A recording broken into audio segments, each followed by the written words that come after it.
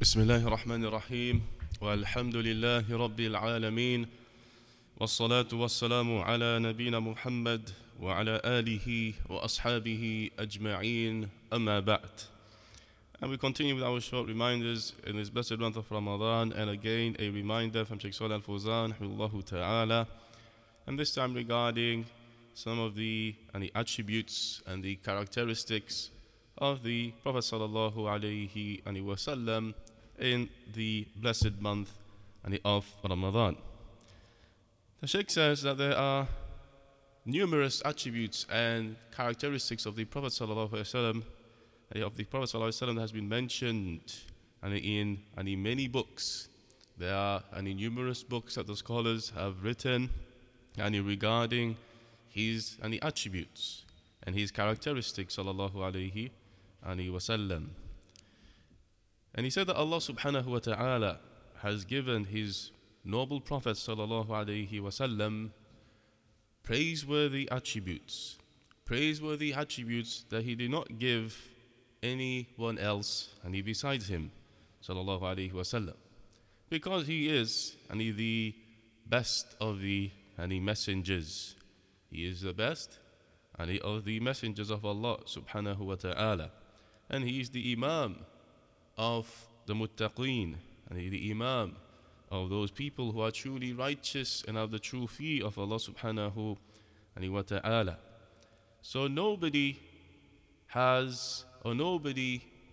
beats the Prophet sallallahu alaihi wasallam any of his attributes. Nobody has an attribute in which he is distinguished greater or better than the Prophet sallallahu alaihi wasallam.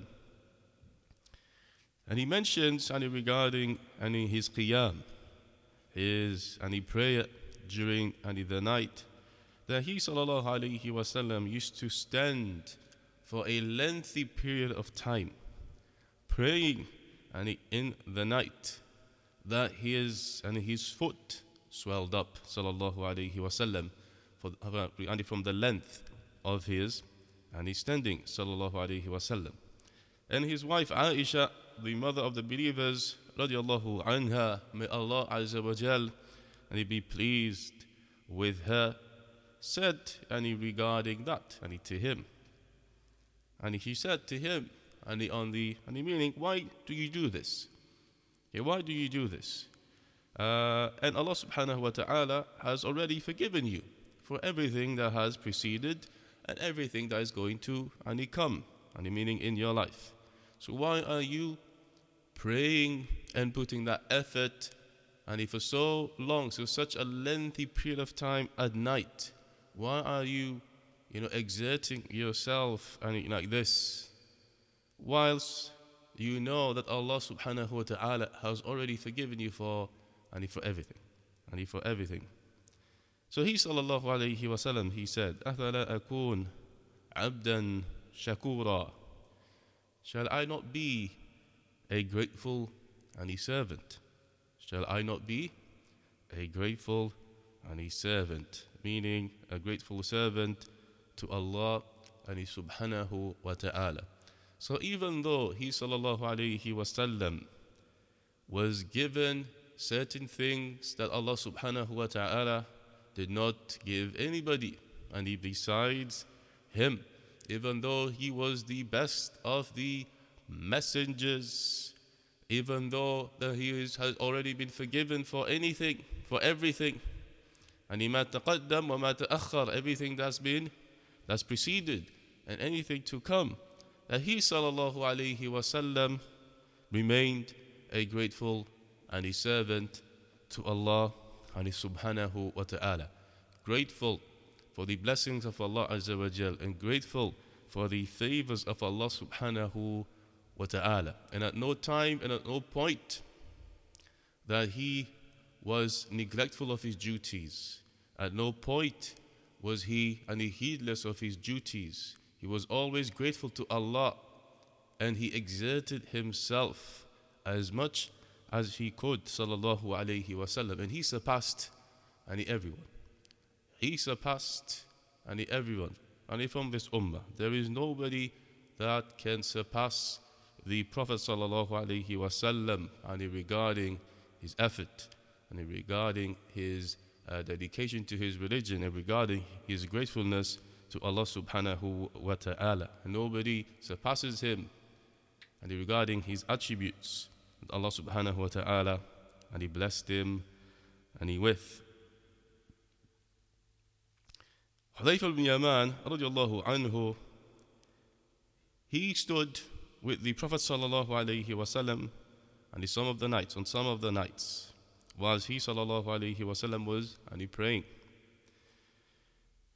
يظن أنه سيطيق القيام معه, and he thought that he would be able to endure and he's standing in prayer alongside the Prophet sallallahu alaihi wasallam. So the Prophet sallallahu alaihi wasallam read Surah Al-Baqarah and the whole of Surah Al-Baqarah. Then he read the whole of Surah An-Nisa, the whole of Surah An-Nisa. Then he read the whole of Surah Ali Imran. وَلَا تَمُرُّ بِآيَةٍ فِيهَا رَحْمَةٌ إِلَّا وَقَفَ يَسْأَلُ. And he did not pass, or he did not read a verse that mentioned the mercy of Allah subhanahu wa ta'ala, except that he sallallahu alayhi wasallam, he would stop at that point and ask Allah for his mercy and ask Allah subhanahu wa ta'ala and for his mercy. And he did not read and pass, and he did not read a verse that mentioned Allah's punishment, except that he stopped at that verse and he asked Allah Azza wa Jal and he sought refuge in Allah and subhanahu wa ta'ala. He sought refuge in Allah and from Allah's punishment. And Hudayfa, he said, that he so many times he was wanted to sit and to stop praying, and because the prayer was so long, he was unable to endure the length of the standing of the Prophet sallallahu alaihi wasallam. And the Shaykh said, and this is just an example regarding his standing during his prayer. And likewise in his ruku'. In his ruku', he used to lengthen it. He used to lengthen it as if though it was similar to his qiyam. He was similar nearly similar to his standing. And likewise his sujood sallallahu alaihi wasallam was like the length of his ruku'. So we see here the length of the prayer of the Prophet sallallahu alaihi wasallam during the night, the length of his recitation, and how long he prolonged his ruku' and his sujood sallallahu alaihi wasallam. As regarding his fasting, he used to fast a lot sallallahu alaihi wasallam, and he used to fast a lot, meaning including the sunnah days. The sunnah days that are found in each month.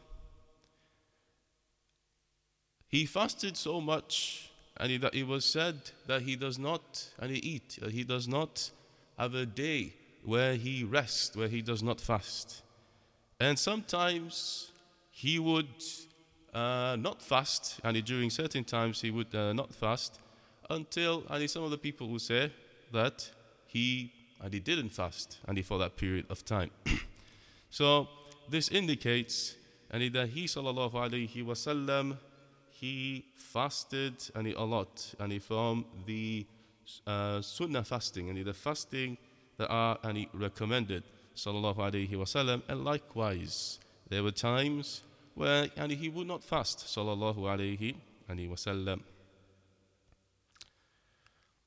And likewise in his jihad fi sabilillah, his jihad in the path of Allah subhanahu wa ta'ala, that he sallallahu alaihi wasallam was very courageous. He was the most courageous of the ummah sallallahu alaihi wasallam.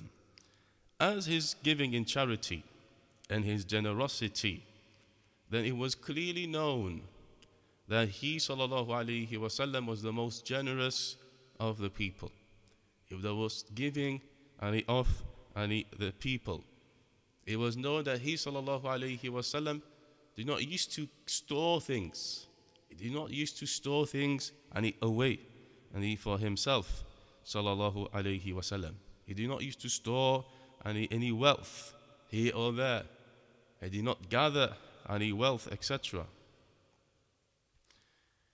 And even the presents that he was given by people, he would always later on or straight after, he would give it to those who are in need, or those who come and ask him for it. Sallallahu alaihi wasallam. He never used to refuse a person. Sallallahu alaihi wasallam, even though he had a great need for what he had. For example, clothing, in terms of clothing and food that he had.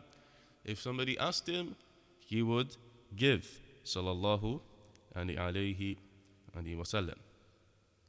Until he passed away, sallallahu alaihi wasallam, he had a loan upon him. Sallallahu alaihi wasallam.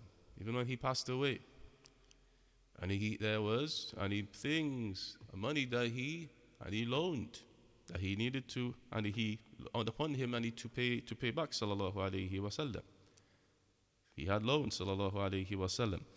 For example, he had his shield and his armor, that he gave to one of the Jews, and in return for some food, sallallahu alaihi wasallam, to buy food for his family. So it's basically like pawning. Something you give something, and they give you back, and you have to pay for that thing in a certain time, or else they take the item that you've given them. So he sallallahu alaihi wasallam, he never had any wealth which was gathered. He did not leave any inheritance, sallallahu alaihi wasallam. So he used to live amongst the people and amongst his companions, as a poor person, sallallahu alaihi wasallam. He used to live the way a poor person he used to live, because he never used to store and gather anything and keep anything for himself, sallallahu alaihi wasallam.